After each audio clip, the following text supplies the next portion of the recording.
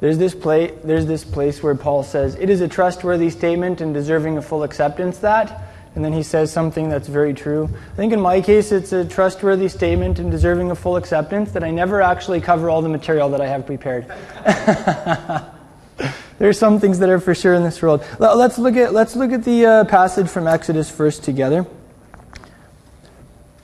So the name of this passage, this Torah portion in Hebrew is Vayakhel. It's taken from the first word where it says that Moses assembled the people of Israel after this massive construction project that took them all winter to build this home for God in the midst of the people. And they put the thing together. It was a group project. And this, the Hebrew word here, Vayakhel, the root of it is kahal. Kahal is the verb to gather, to get together, to assemble. So we are kahaling here today. If I could use Hebrewish, we're kahaling.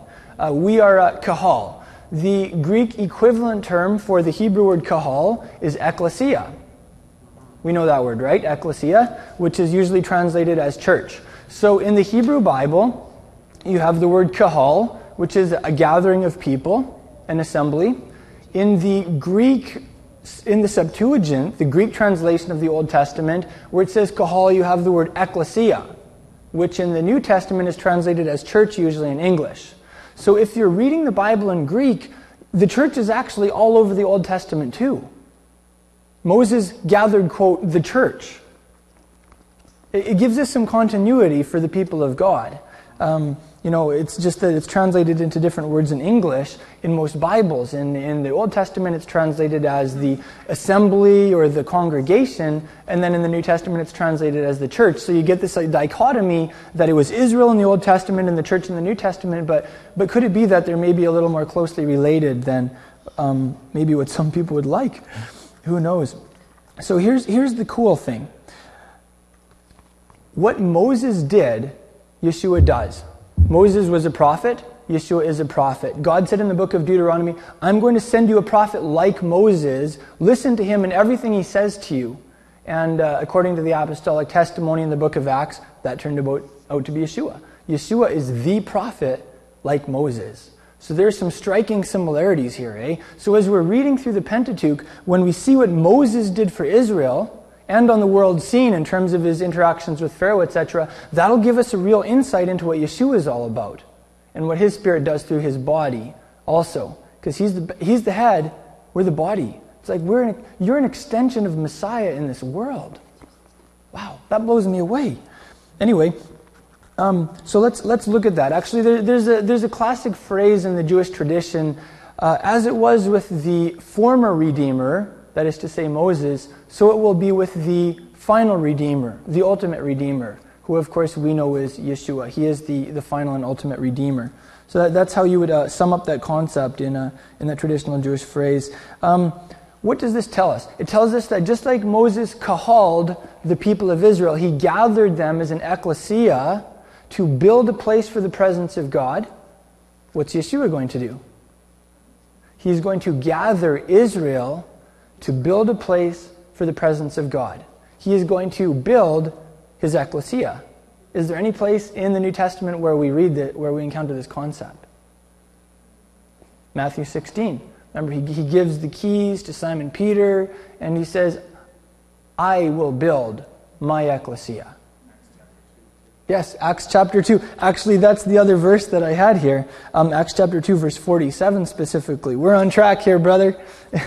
It says that, the last verse, it says that the Lord added daily to the congregation those who are being saved. So who builds his ekklesia? Yeshua does. Who saves people and adds them to his community of disciples? He does. He does, that's correct. What's our part in this thing? To obey? To tell the good news? Let his presence just flow through us. Yeah, let his presence flow through us. Absolutely. We see with the people of Israel, they obeyed. God said, do this, and when they did it, his presence came. gloriously. You know, some people, when they look at the Pentateuch, they see a lot of wrath and people dropping dead all over the place and massive family dysfunction. I mean, some of the stories about Abraham and his extended family, they're pretty embarrassing. You know what I mean? Like, this is hardly a pristine family that has it all together or whatever. But when you look at the Pentateuch from the lens of the Holy Spirit, it is all about the glory of God. Like, the book of Exodus is about a glorious revelation. The book of Genesis is like building to that place where he can come and redeem his people and show himself to the world. I mean, it is all about the anointing, these chapters. In that regard, like, Exodus is so relevant. Exodus is just crammed with new covenant dynamics, and I love that. So, think about this. Every Shabbat, when we get together, we're kahaling, we're an ecclesia, right? Who is it that brought us together? Yeah, that's right. It was him. So just think about that. The fact that we are gathered today is because he pulled us together today. Like, seriously, every time believers gather, it's actually a miracle. It's Yeshua that brought them together. And that means if he's the one who pulled us together, then it's in his name. And he's the head. And I really appreciate that. In Hebrews chapter 10, verse 25, it says, don't give up getting together. Actually, the Greek, I love the Greek verb here for getting together. The Greek verb is like synagoguing. In Greek, he says, don't give up synagoguing. Because the synagogue is the place where you get together, right? So he says, like, don't give up synagoguing. Don't give up getting together, as some are in the habit of doing. On the contrary, encourage one another daily, and all the more as you see the day approaching. So, what does the word hevra mean?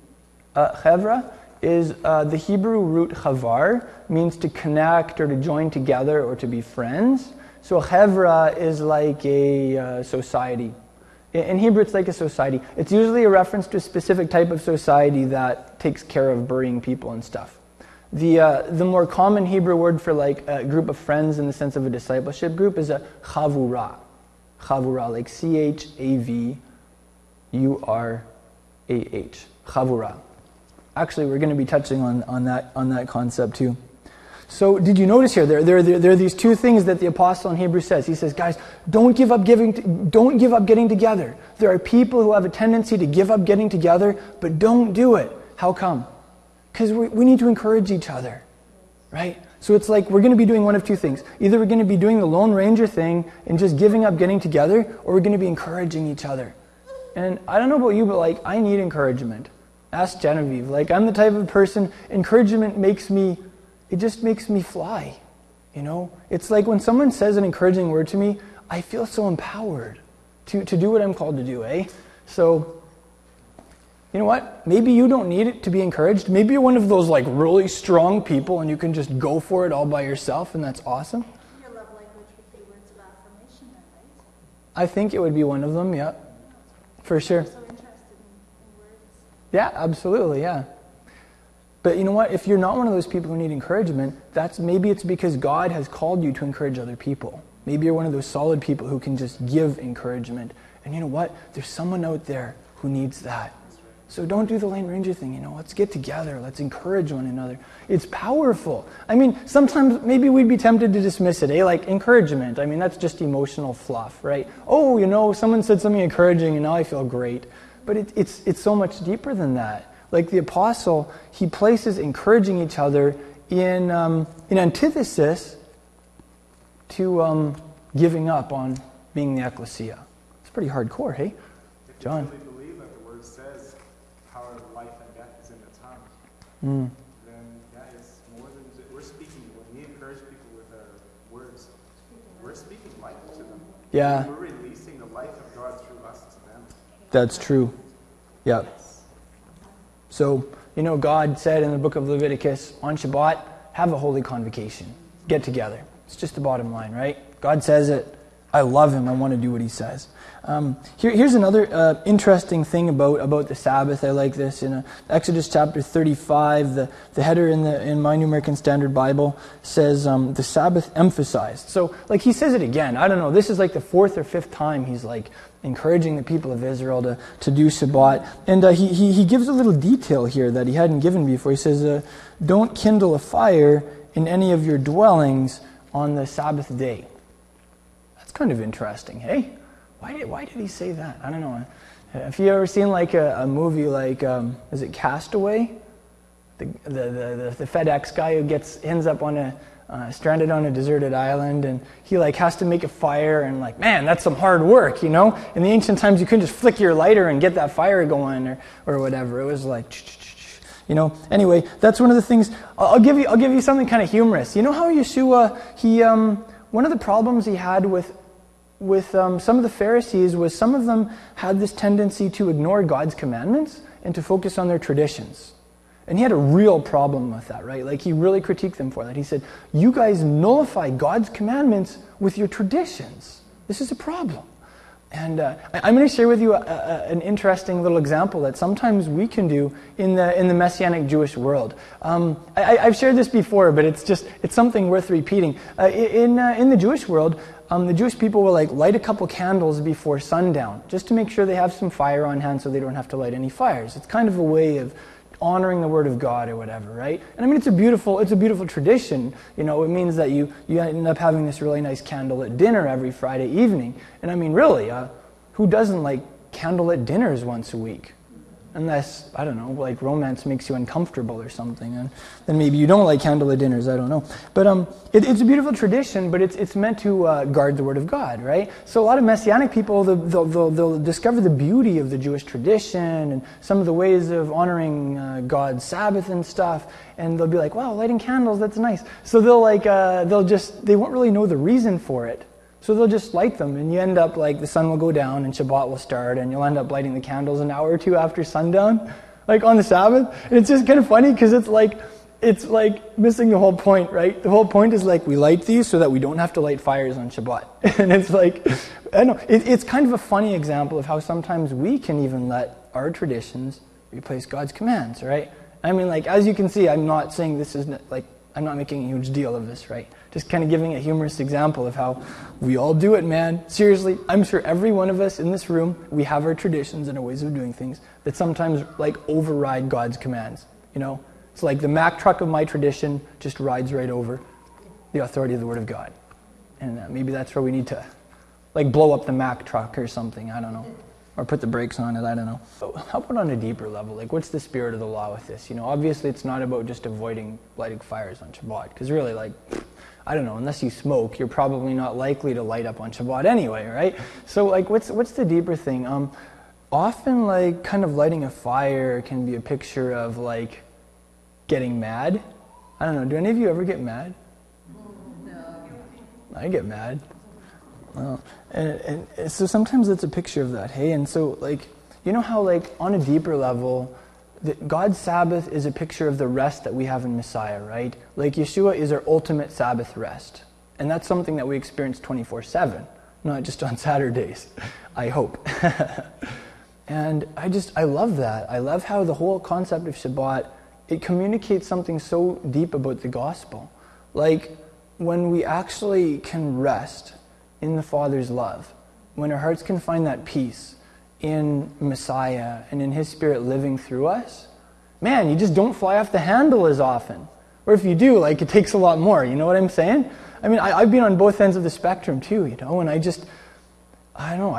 man, middle of winter, like right around now, I feel kind of edgy, seriously, right? I'm more prone to like get my ire up a little bit or whatever. But like I know the days where I've spent quality time with the Father and He's filled me with His love, because it's like nothing phases you.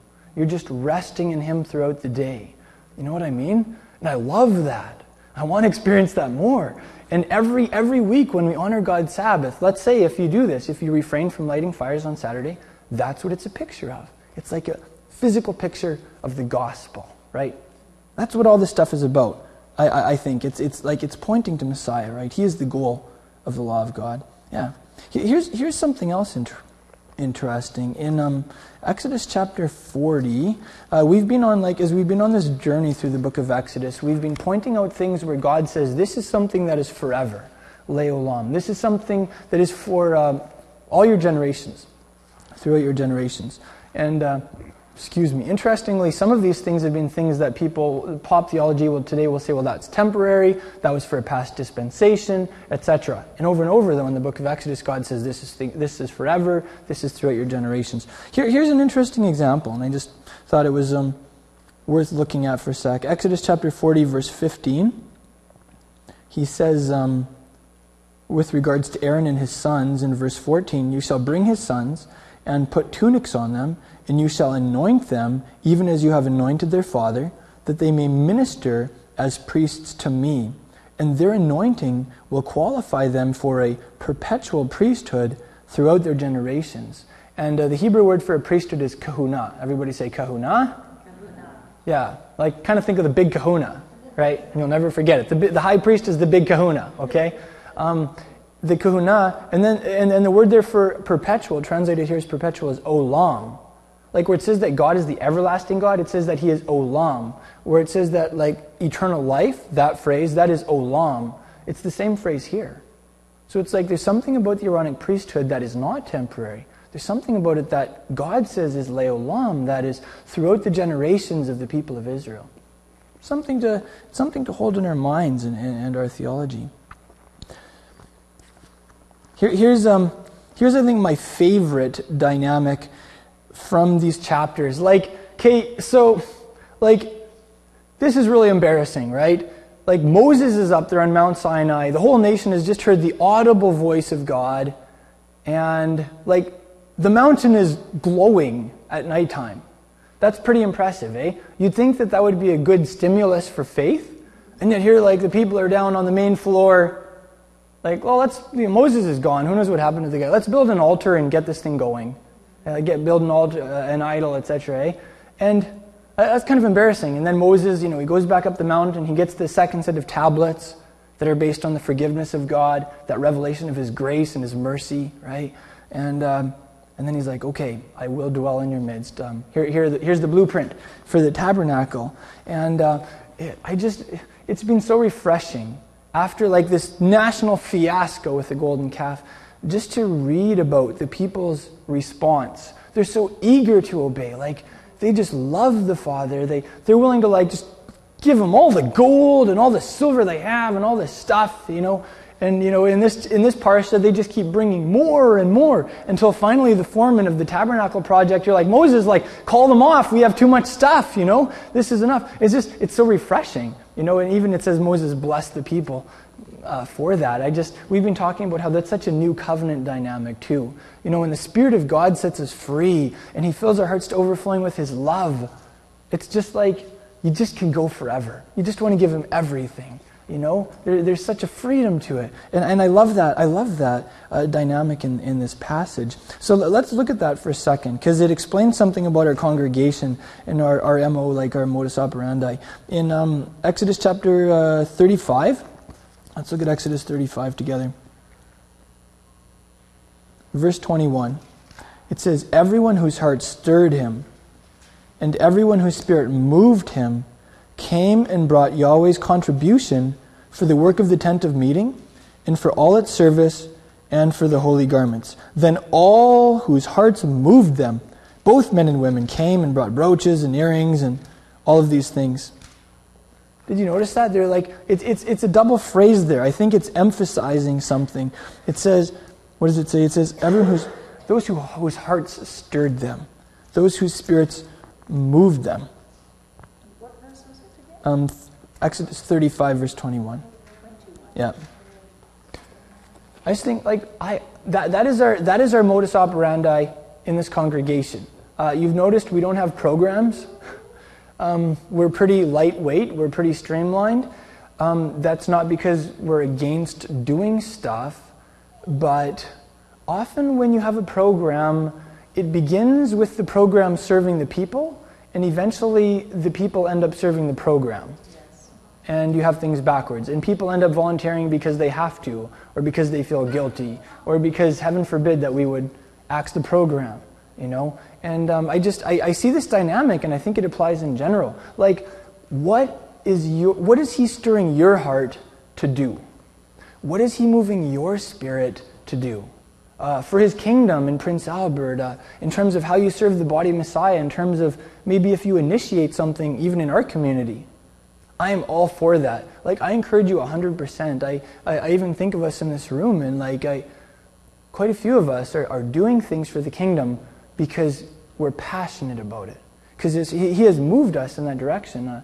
Like Hannah, I think of the way you love the First Nations and you establish contact, and I can tell, like, this is something so deep in your heart. He is moving you in that direction. You know, and I admire that. I think John and Susie of the work that you're doing with children in your area and just how innovative and it is, and I think, wow, like he's so like stirring your spirits with that, you know, and it's so fresh as a result. Or like Cherie, I haven't heard much about it, but Genevieve said you've been going and doing some speaking on reserves and things, and it's like it's the kind of thing you don't do because you have to do it. It's because you're passionate about it, because you can feel Messiah's passion. Hey, so I just want to encourage us as a community. Let's grow in that. Let's go for it. You know, if there is an area of passion in your life that you're not acting on, like, if not for your own sake, for the sake of the body, go for it. Because we need that. We need that. We need fully functioning people who are doing what they're passionate about. Sometimes people will ask me, like, so how's your ministry going or whatever? And I tell them, I don't have a ministry. I don't do ministry. Frankly, the word ministry really turns me off. It may be because I'm a pastor's son and a pastor's grandson, and I've seen people do ministry where it's not even about the people. It's not about them doing it because they're passionate. It's just list the other motives that you can have for doing, quote, ministry, right? It just turns me off. So like, the way I work is I do what I'm passionate about. I do what is in my heart's desire from Yeshua, right? That's why I teach Hebrew, because I love teaching Hebrew. It's why we're here doing this community in Prince Albert. It's because like this is what I live for.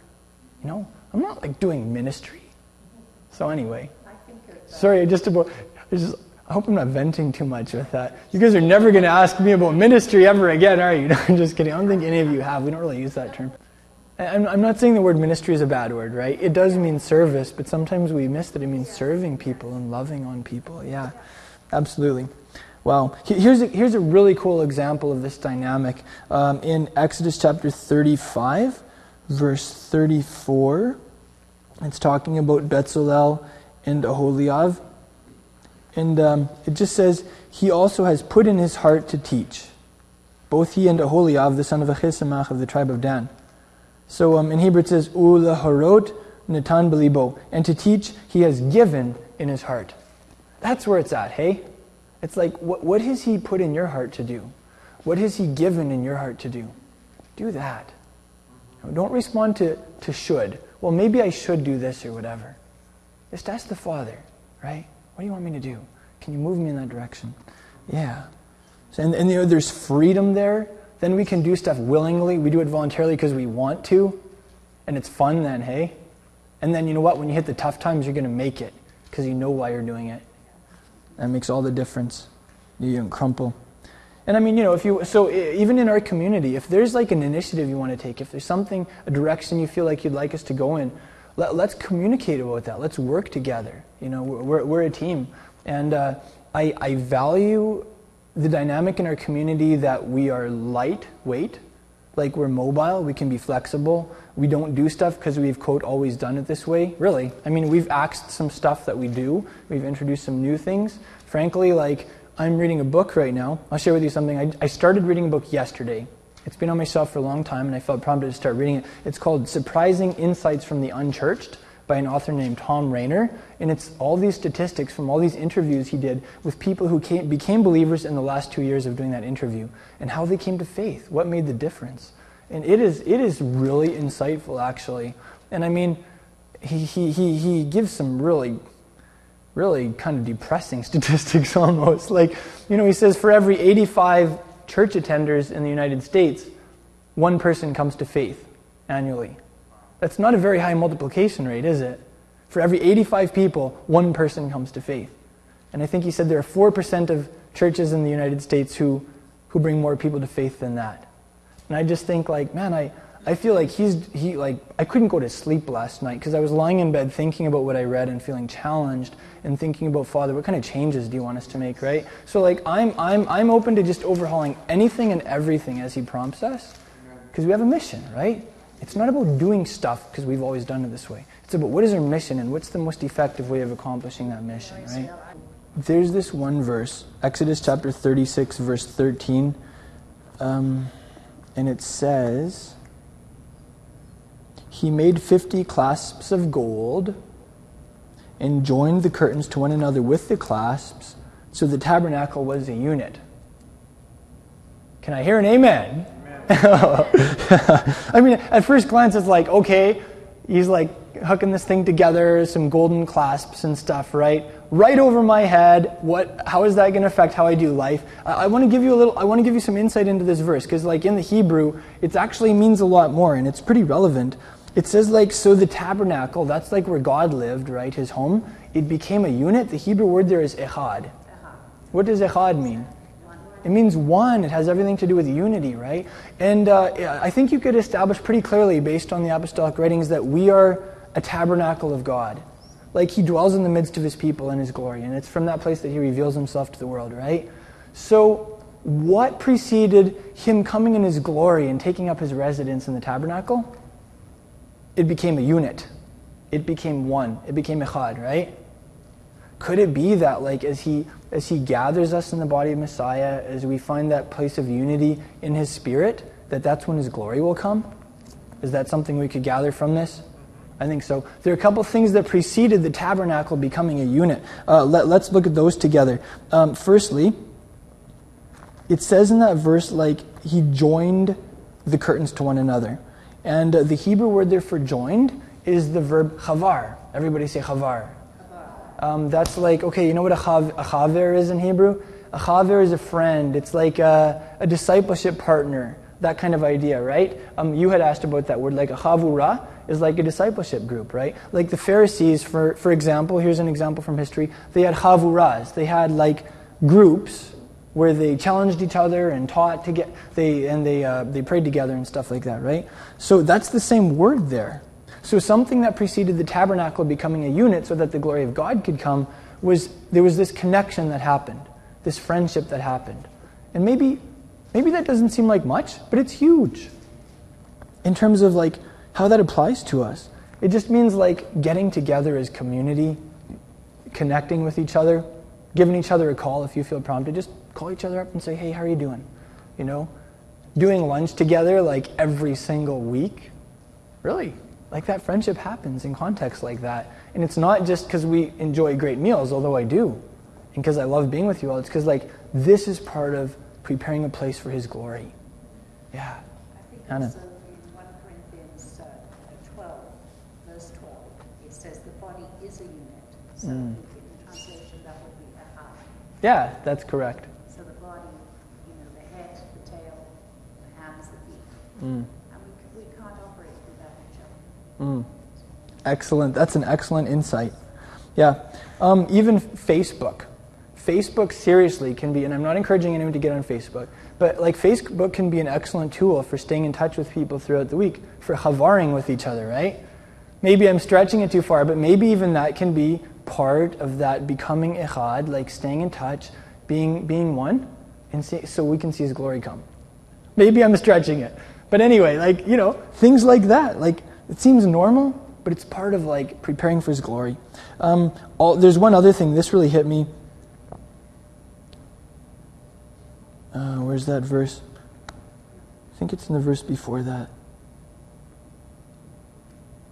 I didn't write down the reference. Anyway, there's this place where it talks about some of the articles in the tabernacle, like connecting with each other and accepting each other. Like the Hebrew word is like to receive or to accept.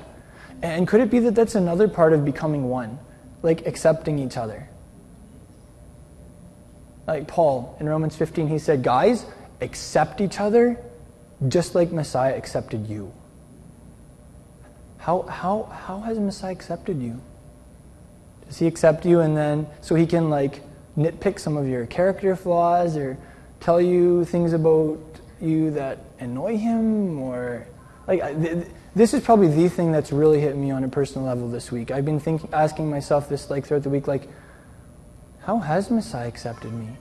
I don't know, sometimes I think I have pretty high standards of excellence and things like that, no worries. And so sometimes I think I can be pretty action oriented. And sometimes, I don't know, I think I might be out of touch. Sharing very honestly, I think I might be out of touch with how Messiah has accepted me. There's such a security in that. He has accepted you 100%, who you are, right now. He accepts you. And when we really receive that, and we relate to each other in that capacity, we become echad, we become one.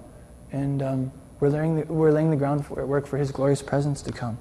That's what I get out of that. Trying to pull some practical stuff out of this chapter, right? All this tabernacle stuff. Yeah. We had talked also a couple weeks ago, we did this drama up here about the cherubim on the ark. And we talked about how the Hebrew word for the cherubim is very closely related to the Hebrew word for drawing near or coming close. It kind of makes sense. The cherubim were about as close to God as you could get. They were right over top of Him. They had their wings around the glory. However that works, eh? And what's that? Yeah, peeking over His shoulder, right? And so we were talking about how that can be a picture of us. When we draw near to God, we come close to Him in worship, we gather around His glory, we see each other through His glory. Just like the cherubim saw each other through the glory over the mercy seat, picturing Yeshua's atonement, right? There's a really cool expression about the keruvim, the cherubim in this passage in Exodus 37 verse 8. It says, He made the cherubim with the mercy seat at the two ends. In Hebrew, it says, Min hakaporet asa et hakruvim. It literally says, from the atonement, from that mercy seat, He made the cherubim. So they were actually an extension of the mercy seat. They were part of the atonement. And what does that tell us about worship? If the cherubim, symbolizing coming close to God in worship, if the cherubim come straight out of the atonement, symbolizing Yeshua's sprinkled blood and the brutal sufferings that He underwent for us, could it be that when we really focus on our Savior's passion, the sufferings that He underwent for you, could it be that your natural response will be worship?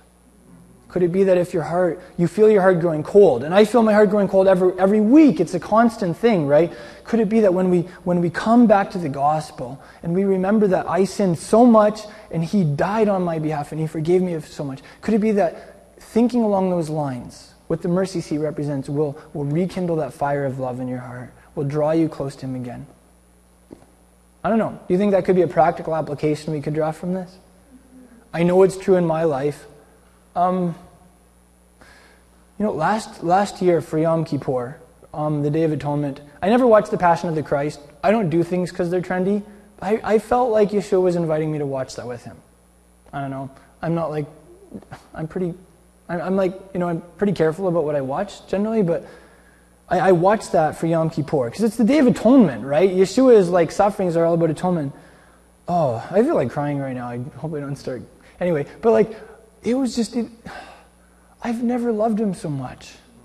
I've never worshipped Him like that. I just walked down our driveway. I think it was raining, and it was 11:30 or 12 at night, and I was fasting because it was the Day of Atonement. I just bawled, where your stomach hurts, and you're glad that you live in the country because people would call the cops because they think someone's dying, I just bawled, and I was like, Yeshua, I just want to be so centered on the gospel. I never want to forget your sufferings.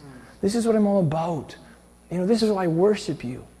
So I don't know, if there's ever a time when you feel like you're hitting the lukewarm or the cold mark, go back and focus on Yeshua's sufferings and what He did for you. Yeah, and you will worship Him in response. So that's what we can learn from the cherubim. These guys have a lesson for us. Here's something else cool. Exodus chapter 38, verse 3.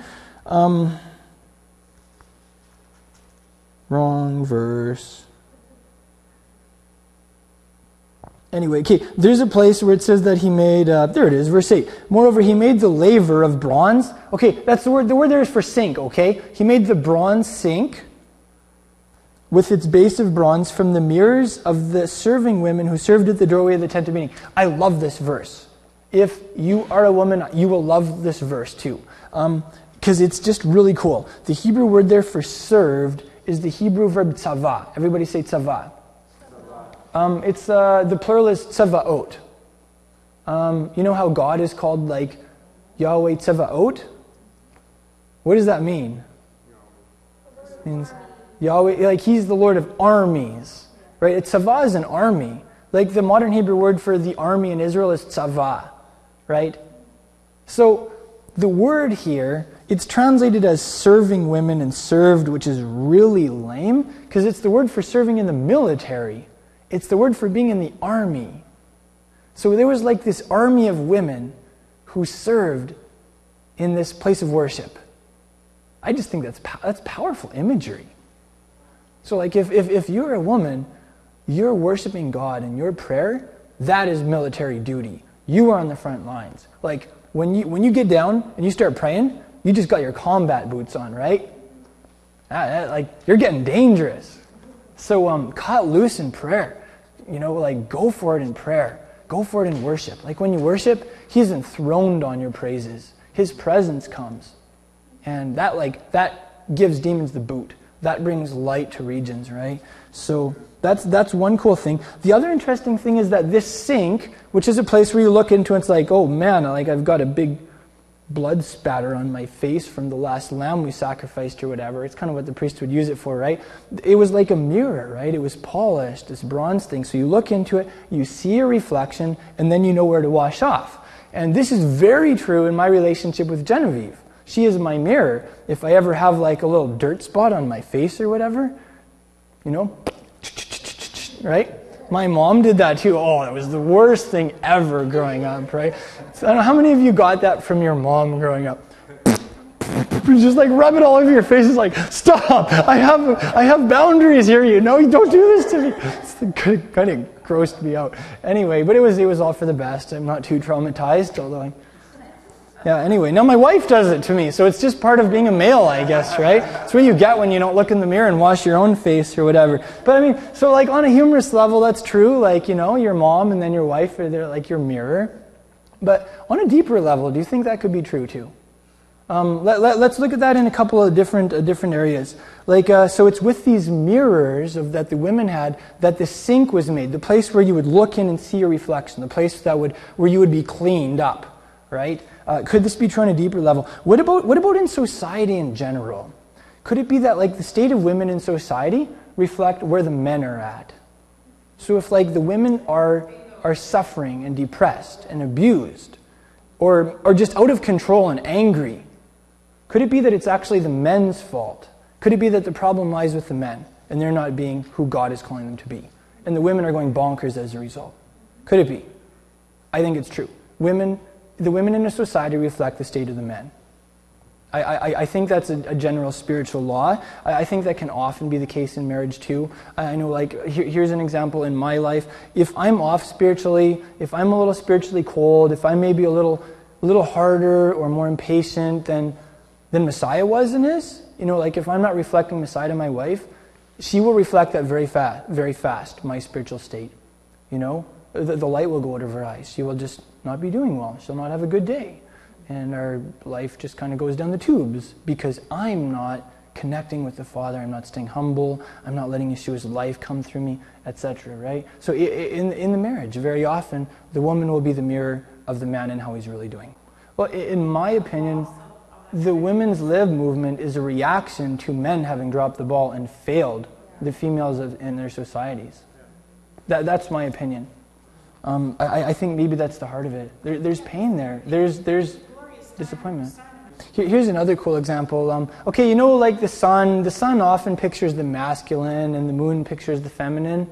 You know, like in some very obvious ways. Here's one way. Like, okay, so the sun is really regular, right? He's up every morning at the same time, really stable, you know, rational. And then the moon, like, she's just all over the place, right? You get up in the morning, oh, there's the moon, you know, and then it's not coming up at another time, and it's all over the place whenever you walk outside, right? It's really unpredictable and not stable, right?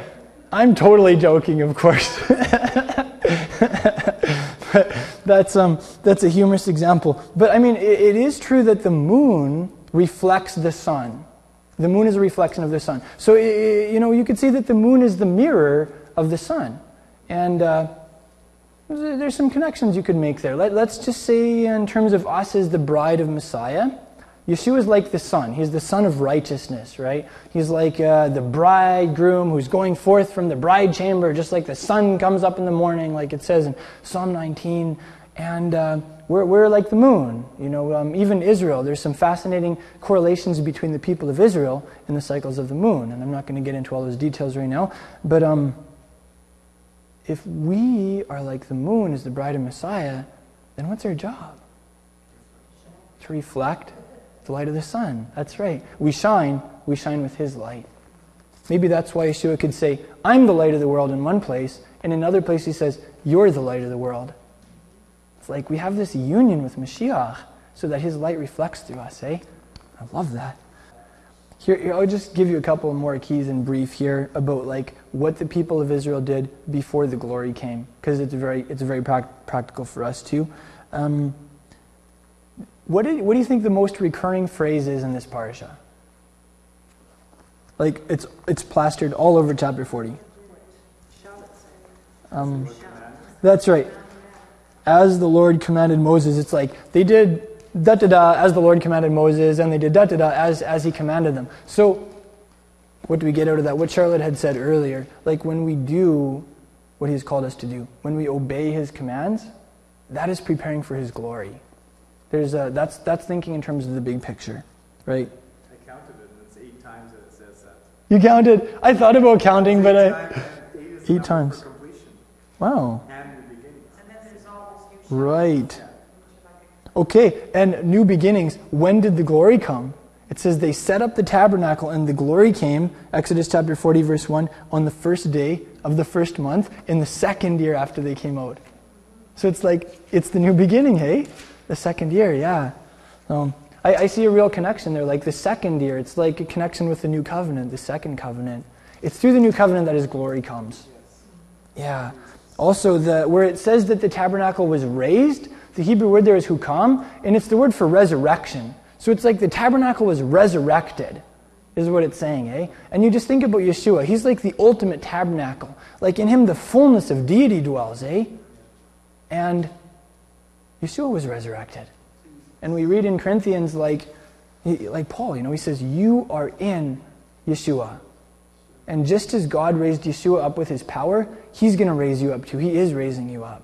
So I just see those connections with being raised up as we experience that in our lives and His glory coming. Yeah. So let's look at a couple things from Paul's letters. Paul's letter here. We didn't read the whole passage, of course. Hopefully we all read that at home. But one of the things Paul says is that he talks about how there's like the Corinthians were falling for this other Jesus. It's like they were having this they were having some mistaken identity going on. So I wanted to read you a short account about mistaken identity. After directory assistants gave me my boyfriend's new telephone number, I dialed him and got a woman. Is Mike there? I asked. He's in the shower, she responded. Please tell him his girlfriend called, I said, and hung up. When he didn't return the call, I dialed again. This time a man answered. This is Mike, he said. You're not my boyfriend, I exclaimed. I know, he replied. That's what I've been trying to tell my wife for the past half hour. So she got the wrong number. It was a case of mistaken identity, right? Caused some problems. All right. Let's look at that verse together. 2 Corinthians, if you want to toggle over there.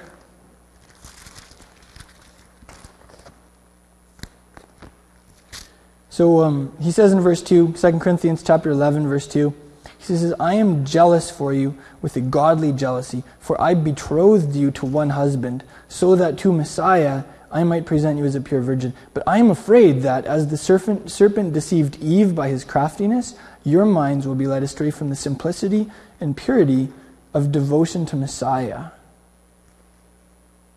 And I looked up that word for like simplicity there. It's like the Greek word 572 in the Strongs. It's haplotes, and it means like literally single. Like if you're single-minded, or if you have like a single focus, That's the idea here. So Paul was afraid for this community. He was afraid that they were going to get distracted from just having a single-minded focus on Yeshua. Does that ever happen today? Does that ever happen in the Messianic Jewish world? Oh yeah, there are lots of things to distract us from just focusing on Yeshua and having like a simple devotion to Him. And man, seriously, if you ever think I'm getting distracted, like if you ever think I'm getting off focus from Yeshua, just tackle me, okay? Or like come and talk to me, pray for me, and I'll do the same for you, but like let's keep each other really strong in this area of just being passionate followers of Yeshua, of having that single-minded focus on Messiah, hey? Like I've said many times, the Hebrew word for crown, like the name of our community is Crown of Messiah. That's the name we felt He was giving us. And the Hebrew word for crown means to be going around something, to be surrounding it, right? So what that means for us as a community is He has called us to be all about Him, to gather around Him. And if we're ever like getting off base, like let's just put the brakes on everything and refocus, right? Yeah. You think about a girl before, she's engaged and she's going to be married. Like, who does she think about all day long? Right? We are engaged to be married to Yeshua, and like, we are in love with Him. We're waiting for Him. We think about Him all the time. I mean, really, wouldn't it be weird if like a girl was engaged to a guy and she was talking with her friend and it was like a week before the wedding and she was talking about all this stuff and she didn't even mention him once? Be like, man, you're not very in love, or like you're distracted or something, eh? I mean, man, like we do that all the time, Like, take our pulse on that sometimes, yeah. Here's something scary. The next verse, he says, okay, if someone comes and preaches another Jesus, whom we haven't preached, or you receive a different spirit, which you haven't received, or a different gospel, which you haven't accepted, you bear this beautifully. He's being a little sarcastic there, right? It's something to take note of. There are rivals out there who will come in the name of Jesus, but they're not really Him. There are even demonic spirits that pose as Jesus. Isn't that weird? So how do we tell? How do we tell if it's really Him? If it's really the Holy Spirit? That's true. Yeah. That's true. The spirit of prophecy is the testimony of Jesus. So the true prophetic spirit will point to Him. Like you said, what does it say in John? Every spirit that's from God will like confess Yeshua. Came in the flesh specifically. And that He died. Mm-hmm. That He died. And that He was resurrected. Right. Because Satan hates the fact that He was resurrected and he won the battle. The battle was won at the cross. Mm. Yeah. About 10 years ago, I'll tell you a story. About 10 years ago, I was beginning to really recover my Jewish heritage, come back to kind of a discipleship in a Jewish parameters. So I was at this bookstore downtown, and they had this big sale on books on Judaism and things like that. So I ordered like a ton of books, right? Because I was on this quest to know Jesus as like the Jewish Messiah that He was and is. It was just this side to Him that I didn't know, right? Coming from an evangelical background. So anyway, I had this like stack of books like this tall. It almost killed me carrying it in my backpack. And anyway, I went down a couple blocks to this coffee shop where a couple friends of mine worked, right? And I knew the owner too. She was a really nice lady. I think it was Strong Arm. I think that was the name of the coffee shop. And so I walked in, and she's like, "You have a huge pile of books. What are those?" The owner of this coffee shop. And I was like, yeah, like all these books on, the Jewish tradition of prayer and how Jewish people do community life, books about Torah, stuff like that, right? So I was showing her these, and she's like, "Why are you reading about all this?" And I said, Jesus was the Jew, and I want to know Him better. I want to understand Jesus better, right? And she turned and looked at me. She gave me the funniest look, and she said, "Oh yeah, He was Jewish, wasn't He? I never thought about that before." And I just thought, man, how far have we come as the body of Christ? We've come a long ways in a couple of thousand years. Jesus, He loved the Torah. He went to synagogue His whole life. He did stuff like wearing a prayer shawl that had fringes on the corners and stuff. He had a beard, He wasn't like a white Caucasian. And yet we have, in some ways we've misrepresented Him. The world has forgotten that we serve a Jewish Messiah. And that has been catastrophic in the church's attempts to reach out to the Jewish people. Because, the Jesus that is presented to the Jewish people historically has been a very Gentile figure, and someone who generally doesn't like them and who wants to take them and basically destroy them like Hitler. You know, if you take the Jewish people and you convert them to Christianity, you've just accomplished Hitler's objectives very smoothly. You have destroyed the Jewish people. And that's not what God wants, obviously, right? And so, like, that's something I love. In the last century, like, you know, there's this awakening. People are realizing God loves Israel. God wants the Jewish people to come to Jesus and keep being Jews and glorify God as Jews. We don't have to be Gentilizers and make them into Gentiles, right? That's kind of the idea. And so, you know what? I don't know. Sometimes I wonder, like, have we almost gone after another Jesus sometimes? Have we almost, like, portrayed the wrong Jesus? Even, let's say, to the First Nations people. Sometimes I think it was another Jesus that was portrayed to the First Nations people in the residential schools. That was not the Spirit of God. It was a demonic spirit, right? And you know what? God's name is holy. Yeshua is worthy of having a good reputation in this world and being known for who he is. And you know what? The Father, I believe the Father has an agenda to restore honor to his name, to show the world who his Son really is. And of course, that's not just about showing the world that Jesus was a Jew, but maybe it's part of it. Maybe it's part of it. It's a big theme in the academic world too. One of the top 10 themes in the hot topics in the academic world, according to the New York Times, is the Jewishness of Jesus. Like, scholars are really into this too. They're like, wow, Jesus was Jewish. This is fascinating. You know, so that he was a Jew, right? Well, you just think about it, like, Jesus Christ the same yesterday, today, and forever. The guy didn't go down into the tomb a Jew and, like, come up a Gentile, right? I mean, he's the Savior for all nations. He speaks every language on the planet. He created them, right? So I'm not a racist, right? I'm just saying I feel like we've missed a vital element of who he is and who he's going to be coming back as. Just think about it, like, 1 billion people in this world worship a Jew. It's kind of a compliment to the Jewish people, actually, as I see it. The anointing upon the Jewish community is that I have called you to be a royal priesthood, a chosen people. Right. And they are to represent the priesthood and the image of God to the world. Mm-hmm. So that's their job. Amen. And that's something we support. Here's something cool. Paul, he, I don't know, if they like rated him in terms of how pastors are rated today, I think he would have flunked some areas. They would have been like, Paul, we need to send you to seminary. Like, you're messed up, buddy. You know, you are just really not very competent. Here's an interesting example. 2 Corinthians chapter 10, verse 10. This is what people were saying about Paul. This was word on the street about Paul. His letters are weighty and strong, but his personal presence is unimpressive, and his speech is contemptible. It's like, you know what? The way this guy communicates is a joke. That's what people were saying about him. Like, this guy isn't a dynamic leader at all. It's kind of the idea here, hey? It gives us this glimpse into, like, Paul. So you can tell he wasn't relying on personal charisma. He wasn't relying on oratorical skills. He never went to seminary and learned to, like, have a really crisp, smooth voice. Although I love guys who do.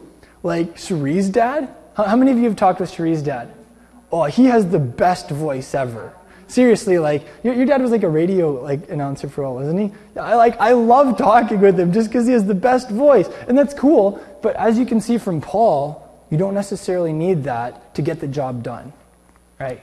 So, I don't know. Paul, I don't know, he probably would have flunked preaching class in seminary based on those criteria.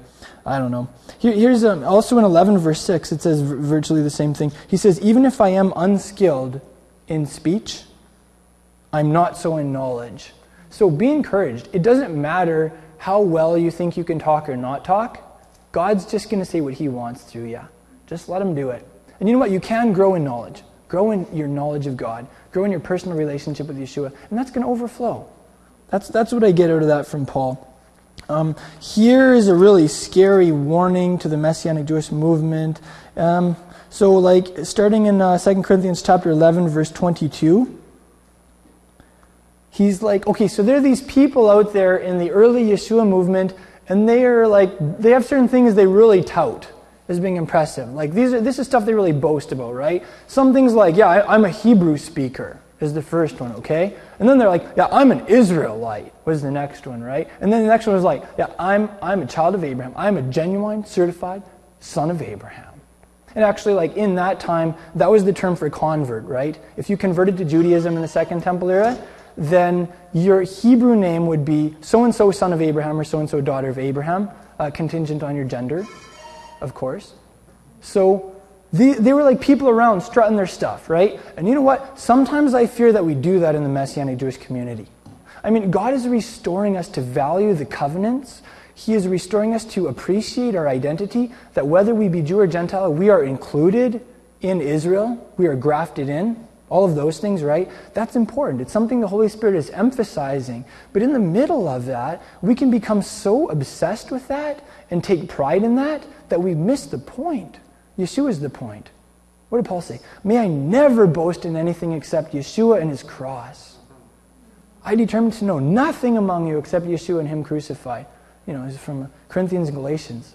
So, you know, in the joy that we experience in learning the Hebrew language and reconnecting with our Hebrew roots and discovering that we're part of Israel in a very practical and meaningful way, just make sure you keep Yeshua central.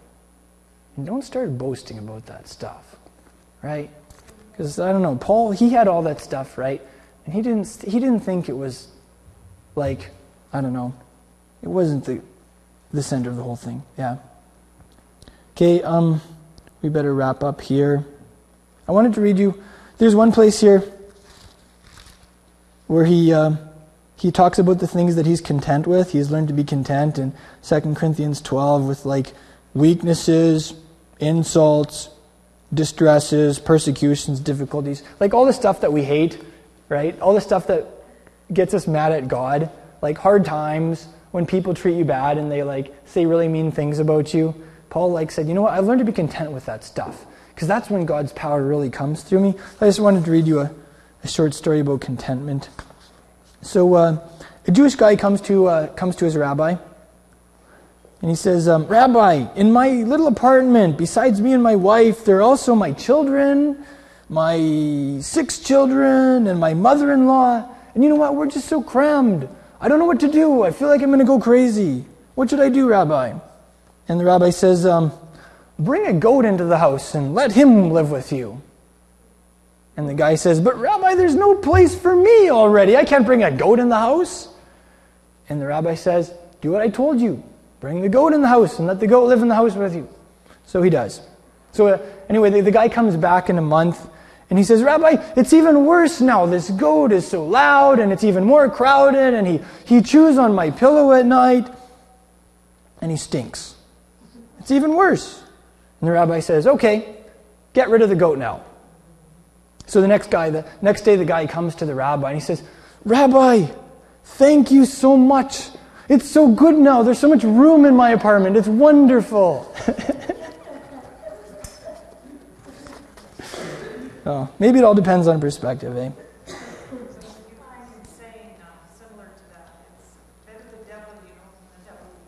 Yeah, right. So let's just leave with, I'll leave you with this thought. Paul in 2 Corinthians 13, he says, don't you know Yeshua is in you? And he said, like, you're looking for proof of the Christ who speaks in me. So like that same Messiah, that same Christ is in you. He's in us as a community. And he's not silent. He's talking. He's going to talk through us. He's going to communicate to the world. So, isn't that exciting? I wonder how that's going to happen this week. Yeah. Thank you for joining us in this message. I pray that it's been an inspiration to you in your discipleship to Yeshua the Messiah. Crown of Messiah is a relatively small congregation with a massive mission. We're not just making disciples and teaching the Word of God here in our city. We're also doing that internationally through vehicles such as the internet. It is our joy to offer you these messages for free at absolutely no charge. At the same time, we do have ongoing overhead expenses. It costs us something to produce these teachings and get them out to you. And we would appreciate it if you would, in turn, support our work in a practical way. Help us cover some of our basic expenses. You can do that by going to our website, crownofmessiah.com, and going to the donate page, where you can make a one-time donation or you can set up a monthly automated donation. I'm reminded of the words of Yeshua's apostle Paul in Galatians chapter 6. He said, "Let the one who is taught the word share everything good with his teacher." So if you're being taught the word by us, we would appreciate it if you would take the words of Yeshua's apostle seriously and make some type of return for the blessing that we are giving you for free. That way, we'll all be in it together, and we will be a team accomplishing the mission that Yeshua has given us. And you will go from only being a receiver to also being a giver. If you're like most people, finances are tight. We understand that. Finances are tight for us too. That's why we need people like you to come alongside us and to back us in the work that Yeshua has called us to do. Thank you so much for making that donation at crownofmessiah.com, and thank you for becoming a team member with us. We appreciate it.